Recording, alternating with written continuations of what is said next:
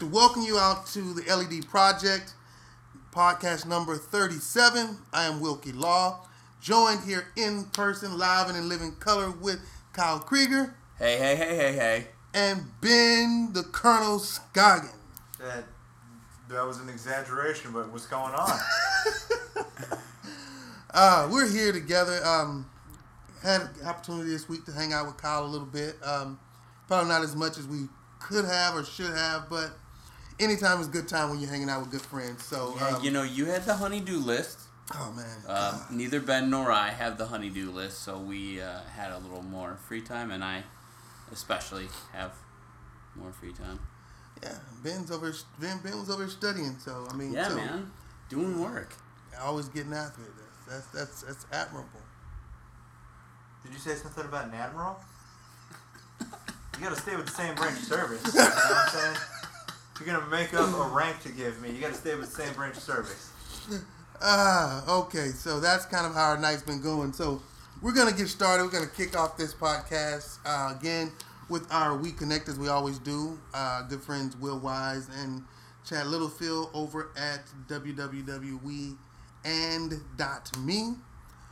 We Connect cards, and Kyle has one today, and I'm gonna let him lead off this one. All right. So the question is, what is a time you learned something from failure? I'll start out. Okay. I want to talk about how I'm learning from failure right now, because I mentioned on the prior podcast that I found out that I'm not going to be renewed in my teaching position, and to some extent that definitely is a failure or a hardship, but I'm learning right now, especially this week, to just have patience and kind of let some time pass before I try to make any real big decisions, because in the past I have been known to make what are oftentimes hasty decisions, and that's probably something I've learned in the past year from failure, is that even though things seem really good, I need to be much more diligent and thoughtful and allow time to go by before I make big decisions. So that's what I'm going to say starting out about what I've learned from failure. Will? What is the time you learned something from a failure? Well, honestly, I'll go back to the time when I was in 6th grade. I always go back to that because that was probably the lowest point in my life.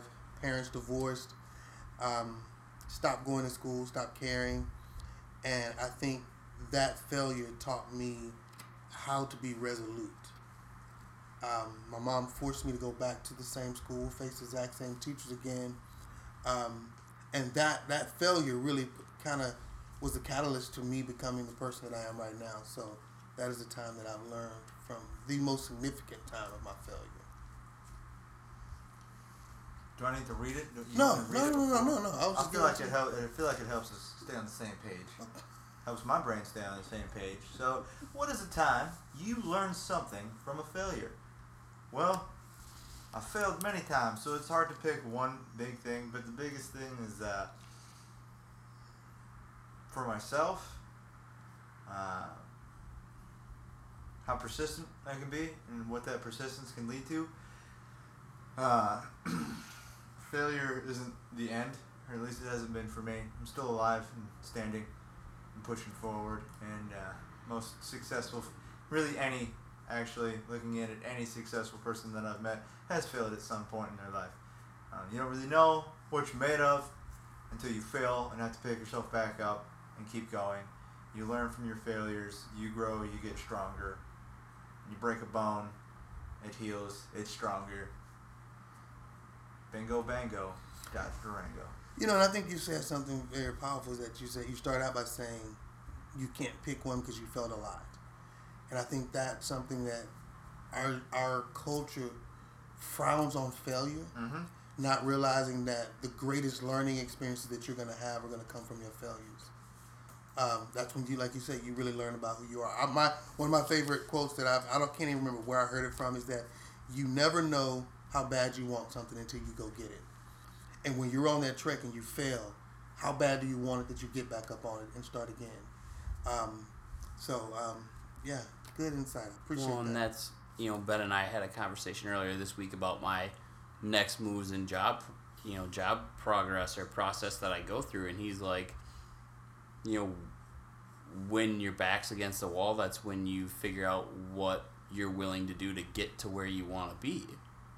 And for me, that's really building LED into a point where financially it can sustain us to do what we want to do, but also we're providing, in that situation, in order to get paid that way, we need to be providing that much value to teachers. So it puts me in a spot where I really have to think, like, what are the valuable things that we can continue to do that I can give myself the best chance to do that. And I really, to your point, you never really know what you're capable until you kind of are backed into that corner. Mm-hmm. Yeah, you're absolutely right. That is the key. All right. So we're going to move on today, and we're going to touch on a controversial topic. Since we have Ben here with us, and I know this has been a big topic going across this country now.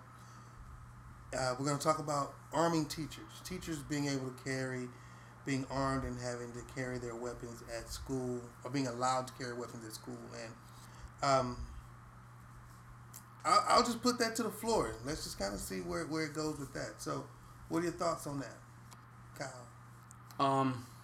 Personally, and I know we talked about it a little bit earlier, I would not feel comfortable working in a school where teachers were armed. I don't think that is necessarily, not even necessarily, I don't think that that's the right answer. I think there are a lot better answers. And also, too, it's a lot different feel being in Wisconsin than being in Texas.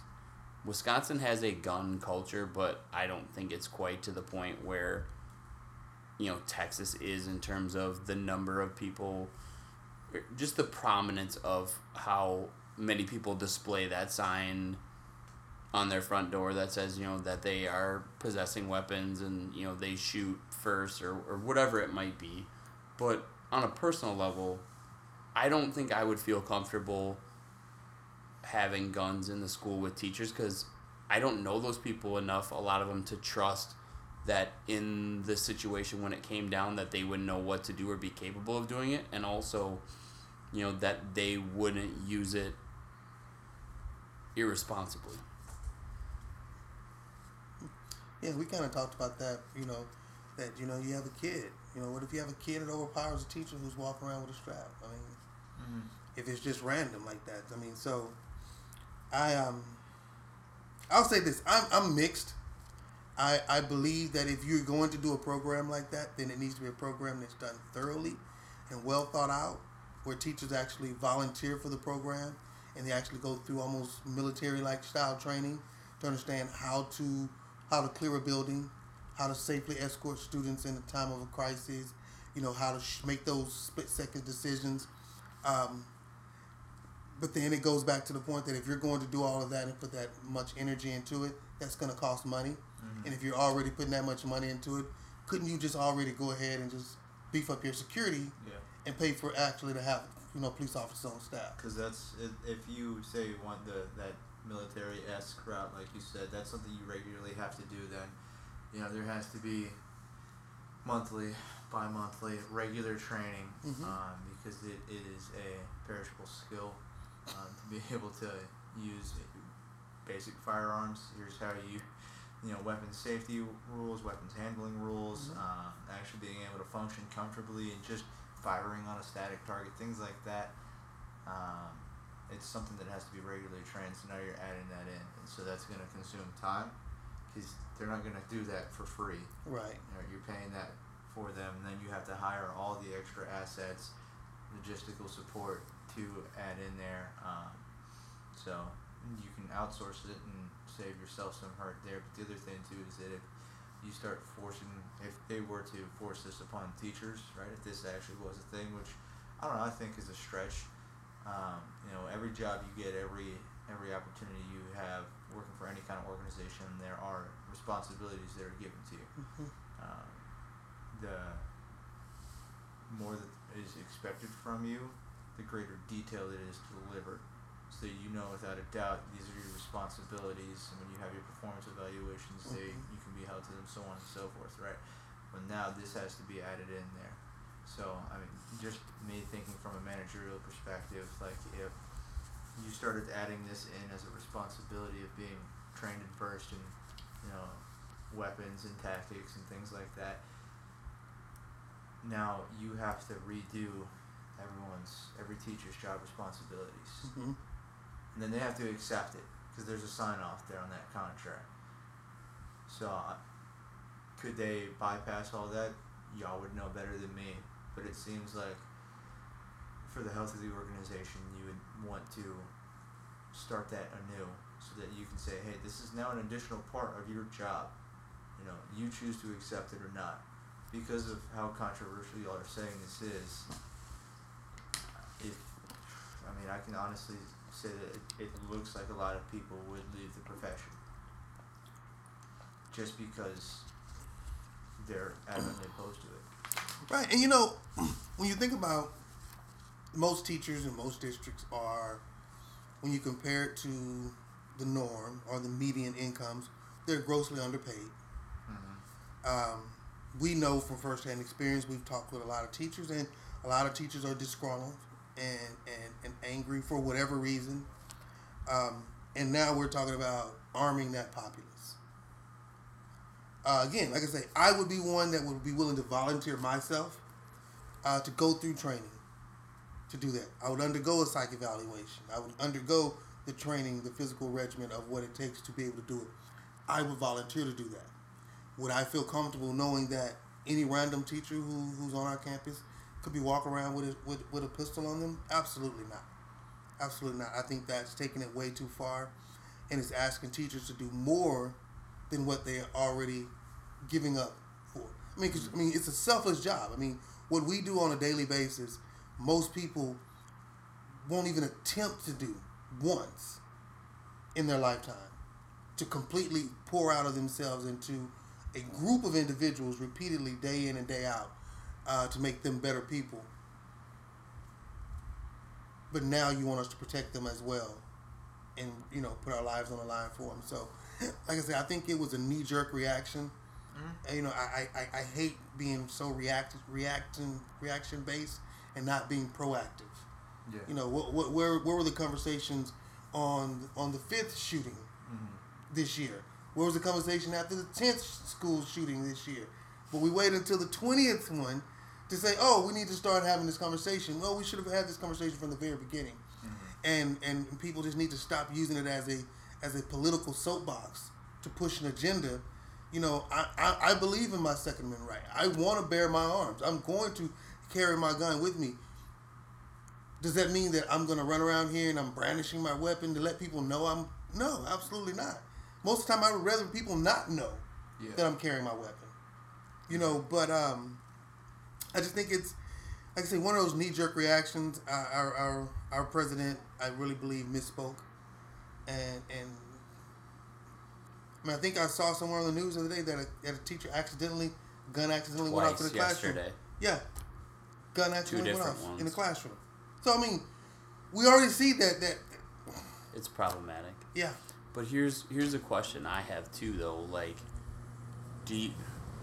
racially, how does that arming teachers fit into our racial culture? Like, because I wonder if there's not going to be racial bias with which teachers or which schools guns get put into. That's a very touchy subject, and I'm glad you brought it up. Because like I mean, there is racial bias in terms of the criminal activity in our country. There's a substantially higher number of Hispanic and African American people that are arrested for crimes. So you go inner city, you go downtown, you go into the Warner Wards here. Yeah, but those are never the spots. Is there gonna be a bias towards them? Yeah, are that where we're gonna, or are more firearms gonna go to those places because they're stereotypically more dangerous? When these incidents keep being perpetrated by white males in predominantly white communities. Like, in the racially charged environment that we have right now, I don't think that is something that can be overlooked. Yeah, I agree. I was talking with my father-in-law. I grew up in Cashmere Gardens. My neighborhood was pretty rough. I mean, I'm not saying that it was impossible to grow up there, but I mean, there was crime. There was high crime. There was, high dropout rate. There was, high teen pregnancy. There was violence. I honestly believe that when we were in school in the 90s, there were a lot more violence on our campuses amongst the students, but it was all fist fights. You may have someone who bring a stick or bring a knife. We're not bringing guns. We were fighting. That's how we grew up. But I still feel that it was a much more volatile environment that I grew up in versus what I teach in. So it's almost like you're bringing a sledgehammer to hang a picture on the wall. You know what I mean? It's like that's not gonna remedy it, no matter what. And regardless if you're in the black community, if you're in the Hispanic community, the white community, the black community is probably looking like saying, this is not our problem. They're not shooting up our schools. I mean, it's not happening in our neighborhood, in our communities.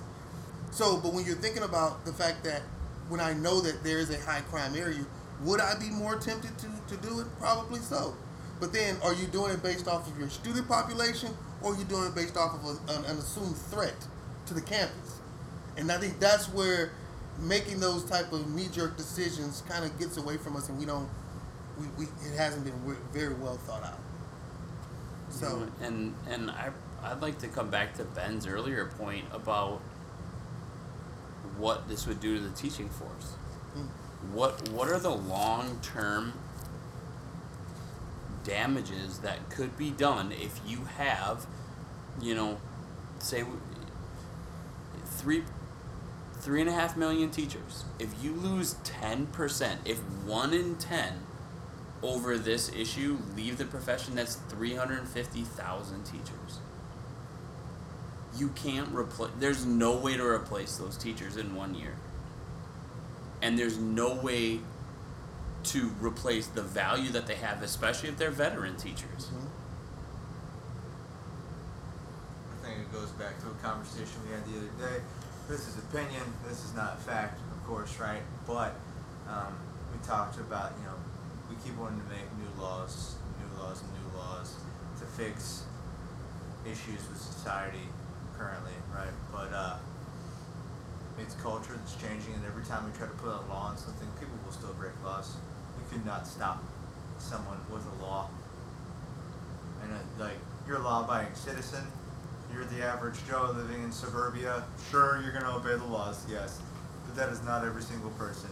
The person that has the intent to shoot up a school, they're not legally buying that firearm. They do not care about a CHL. Mm-hmm. They do not care about, whatever forms. Sorry, my dog is kicking me. Whatever forms or paperwork is needed to purchase an assault rifle, any kind of automatic weapon, if that was the case, which I do not believe it was in this particular case, in that state. They don't care about any of that, right? So laws are not, they're not going to fit. It's a cultural thing. That's my opinion, honestly. We talked about, empowering populations to not, take up arms against kids. No, right? But what can we do at the cultural level to change this, right? There were proactive measures that could have been taken with this particular individual, but I think the thing that we're focusing on right now is the greater, right? Mm-hmm. If you make a law to force whether it's forced for teachers to have firearms, or now they have the opportunity to receive these training and maybe some kind of stipend to purchase a firearm, either way, it is not going to stop the problem. Because if that kid was to come in and now there's a shootout, people are still getting shot. Well, and I worry too, how many of those situations end up with the shooter dead? And now the shooter goes in knowing that there are more guns in there than there were before. And the potential to get that desired outcome at the end, which is to have somebody kill them, is even greater. I mean, are people who are looking for a fight in that regard going to target schools where they know teachers have weapons?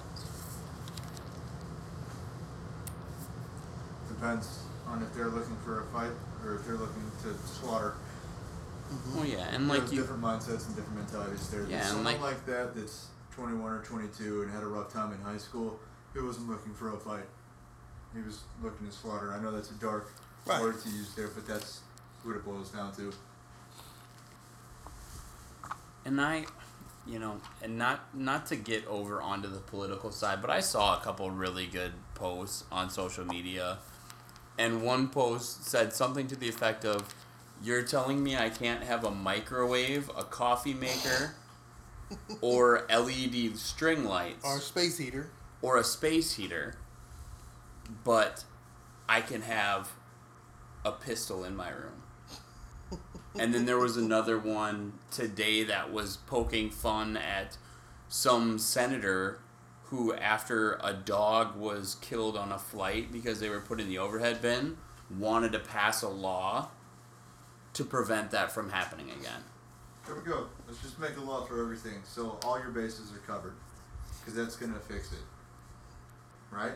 And so I'm being very sarcastic right now for the audience. And that was something that I looked at as, I mean, so many people were just tearing this guy apart at the fact that we won't introduce legislation on gun safety or school safety, but you'll introduce legislation to prevent something that's a 1 in a million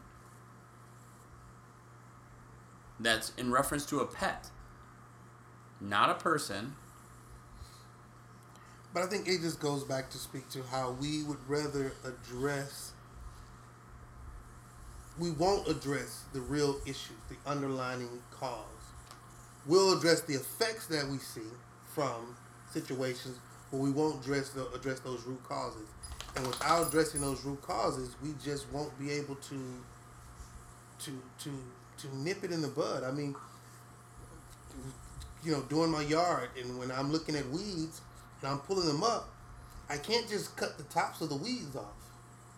I can't just cut the flowers off because they're still going to grow. I have to pull them from the root. And when I pull them from the root, I have to make sure I get all of the root out of there in order to make sure that it doesn't come back. Because if I don't, then it's guaranteed that it's going to just keep coming back and keep coming back. So it's just one of those questions of, do we really want to address the problem, or do we want to keep addressing the effects of the problems?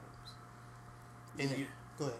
I mean, and we've had this conversation a bunch of times about the role of male teachers and, how our culture defines masculinity.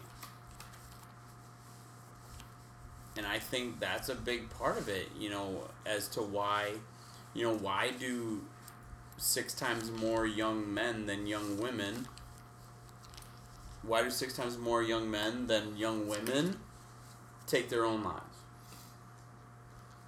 And this stuff, and, how we define our cultural and gender roles especially is, a part of the conversation that we're supposed to have. But in terms of would I be in favor of teachers carrying, like, we've all been around as students, and the two of us as teachers who are combative. That is enough. And you can bet that those combative teachers who are power hungry are potentially going to be the first ones to sign up to do that. And I would worry that those teachers would brandish that weapon as a show of force, as another way to prove that they are superior to the students.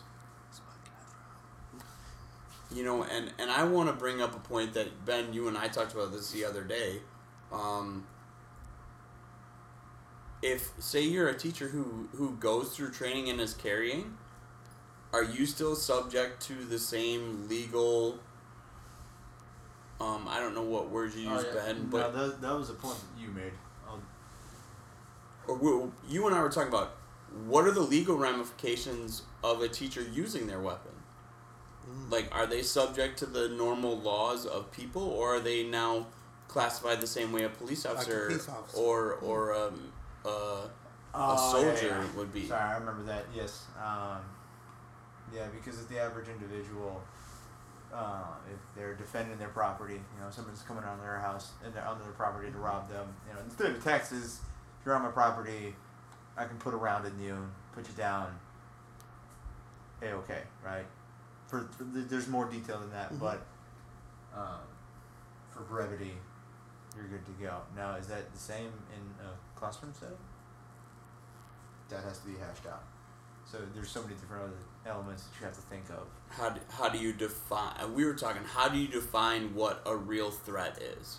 Mm-hmm. How do you define when you as a teacher or your students are in grave danger to where you're justified? And also too, like, are we gonna give these teachers handcuffs? Are they gonna be able to just handcuff kids that they find dangerous, or what are the rules of a kid in your classroom? Like, because this is supposed to be meant for outside shooters who come in that the teachers could defend the school. Right.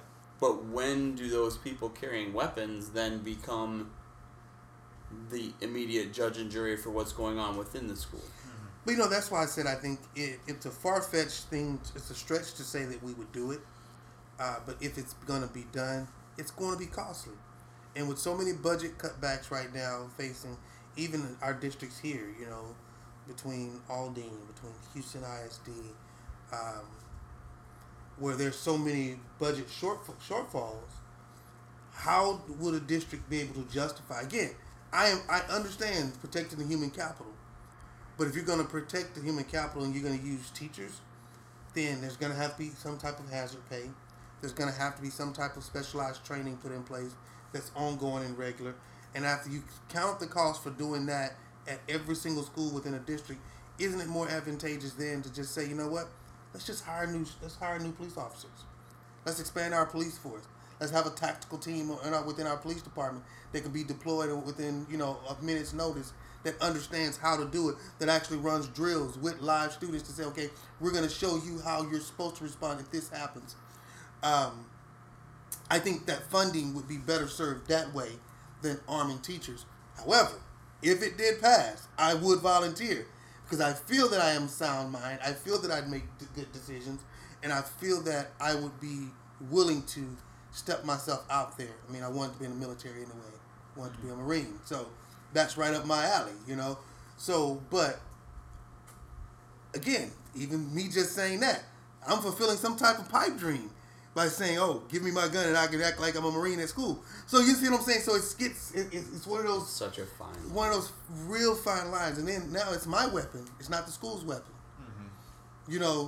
So now, I think it's too much of a gray area. Well, and just the logistics of it are mind-boggling. Like, how do you disperse? So I did some quick math.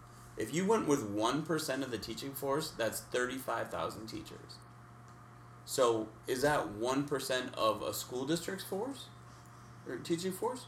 I mean, what do you do in places like Montana or Wyoming where you might have 20 to 30 miles between schools? Or in places like, what is Cy-Fair in Houston? What do they have? 7 high schools? 8, 9 high schools? Like, logistically, how do you do it and make it equitable? I'm going to use your word, not equal, make it equitable. And how do we justify that it is going to... How do we know that is going to make a difference? We don't know. We don't know. It's that simple. We don't know. And like I said again, that knee-jerk reaction. It's just, like I say, I'm hopeful that that'll just roll over and just won't even come to fruition. But again, a topic that I knew we wanted to talk about. Well, I want to talk about this other topic since we're talking about teachers right now. Yeah, we are. Did y'all see this teacher who absolutely who posted a picture of her paycheck stub on the internet, on Facebook, and showed how she only makes $34,000 a year, and said that she takes home biweekly, biweekly, $630 a month. Every 2 weeks. And she's like, I need a degree to make $34,000 a year. So what do y'all think about that? Do you think, one of the questions they asked this morning, do you think teachers deserve to have a pay increase across the board? I think 100. I think when you add up the value that teachers bring to our society, I think 100% they need a pay increase. But my concern with the pay increase is, does that bring other people into the profession that aren't deep down a true educator? Because we've had this conversation a lot about, being a true, genuine educator. I think genuine educators who come into the profession, who love it, absolutely deserve to be paid more money. But I worry if you add more money that you're going to bring in people you don't want in the classroom. Because our teaching force right now is weak. And although I think we deserve to get paid more, and I think if you paid teachers more, you could definitely keep a lot more in the profession. But look at what happened in West Virginia. The schools were out 9 days in West Virginia because they were getting paid so little. And, talking about teacher pay increases, how do you do that equally across the board, across the country, when each state determines their educational system? You're absolutely right. And I think in that conversation with teacher pay increases, you have to put in police officer salaries. Our police officers don't get paid hardly anything. They're right there in the same boat with us. I remember when I wanted to be a police officer, I'm looking at the salary like, nah, that's not going to work. That's not worth me, risking my life for people who, and our firefighters. So I think it's one guy commented on Twitter and said, "Oh, you knew the profession, you knew the pay of the profession before you got in. If you don't like it, change." But I think for those teachers like myself, like you, who are teachers, it's hard to say, oh, okay, I just won't teach anymore. And then have that, because you don't, the fulfillment of being a teacher is worth so much. But I think it really becomes, and we've talked about this before too, elevating the value of the teacher. Making it really a professional career. Giving it the same status that a lawyer or a doctor has. And really elevating it that way, and then I think that's how you start to bring more money into it. But then it brings us right back around to our earlier conversation. When teacher pay is so low, how are you going to justify spending millions upon millions of dollars to try to arm teachers? Mm-hmm. I have a hard time with that notion. And care to add to this statement? Okay, good. All right. Brevity. It's good. So, I guess we'll go ahead and just wrap this one up. Yeah. Put this one in the bag. Any last thoughts, Kyle, as you get ready to get back on the road, head back up to Wisconsin? Yeah, heading back up to Wisconsin. I think I hope the conversation continues about how to make our schools safer. And I hope that it not only makes our schools safer, but brings more teachers into the profession. Because we can't afford to lose more teachers. And we can't afford to lose them in masses. So I'm hoping that with the protests and with the things that are going on, that eventually either enough people will rise up and demand it, that it happens, or our governmental leaders will start to step up and do things. Because yes, laws aren't going to completely change it, mm-hmm. but the people in our highest offices need to start making it a priority, is the point I would make. And on that note, we're going to be out. Thank you guys for hosting this podcast here over with Ben and Kyle, and appreciate it. Good hospitality, even though I wasn't offered it. I was offered coffee. Yeah, you were. But I thought it was a side eye because he knew I was going to try to fall asleep. But it's no, okay. He did. He fell asleep about 10 times during his podcast. He's very good about snapping right back into it. Just a real quick, got the quick nudge. No power nap. On that note, I want to say an encouraging word as we're getting ready to go into this testing season to all teachers out there, especially our Texas teachers who are getting ready to take the STAR test, third grade, third through 8th grade. To take this time to really build on and leverage your relationship with your students. Spend time with them, talk with them. Maybe take a day where you break away from the content and you engage them in something meaningful, something memorable, something that's going to be lasting, that's going to last a lot longer than content. Just remember that teaching is not always about content. If we only taught book knowledge, we'd have a bunch of book smart kids with no good common sense. And we know that our students are looking to us and looking for us for those things. So get out, enjoy your kids, enjoy the rest of this year. We're in the fourth quarter right now in most districts, getting ready to go into the home stretch. So just bid everybody Godspeed on their endeavors for the rest of this year, and I hope their goals get accomplished. And that's it for us, the LED Podcast. If you want to link up with us, you can hit us up on IG. I'll let Kyle run through all that. Yeah, Instagram, you can find us at Value Adds Value. On Facebook, we are Lighthouse Educator Development. If you want to shoot us an email, ask us questions, try to get something on the podcast, it's podcast@theledproject.com. And if you listen to this on iTunes, we would love for you to subscribe and leave a review. Let us know how we are doing. That would be huge for us. That would be. Winner. Chicken dinner. Bingo, bango. Boom. There you go. Closing it out hot.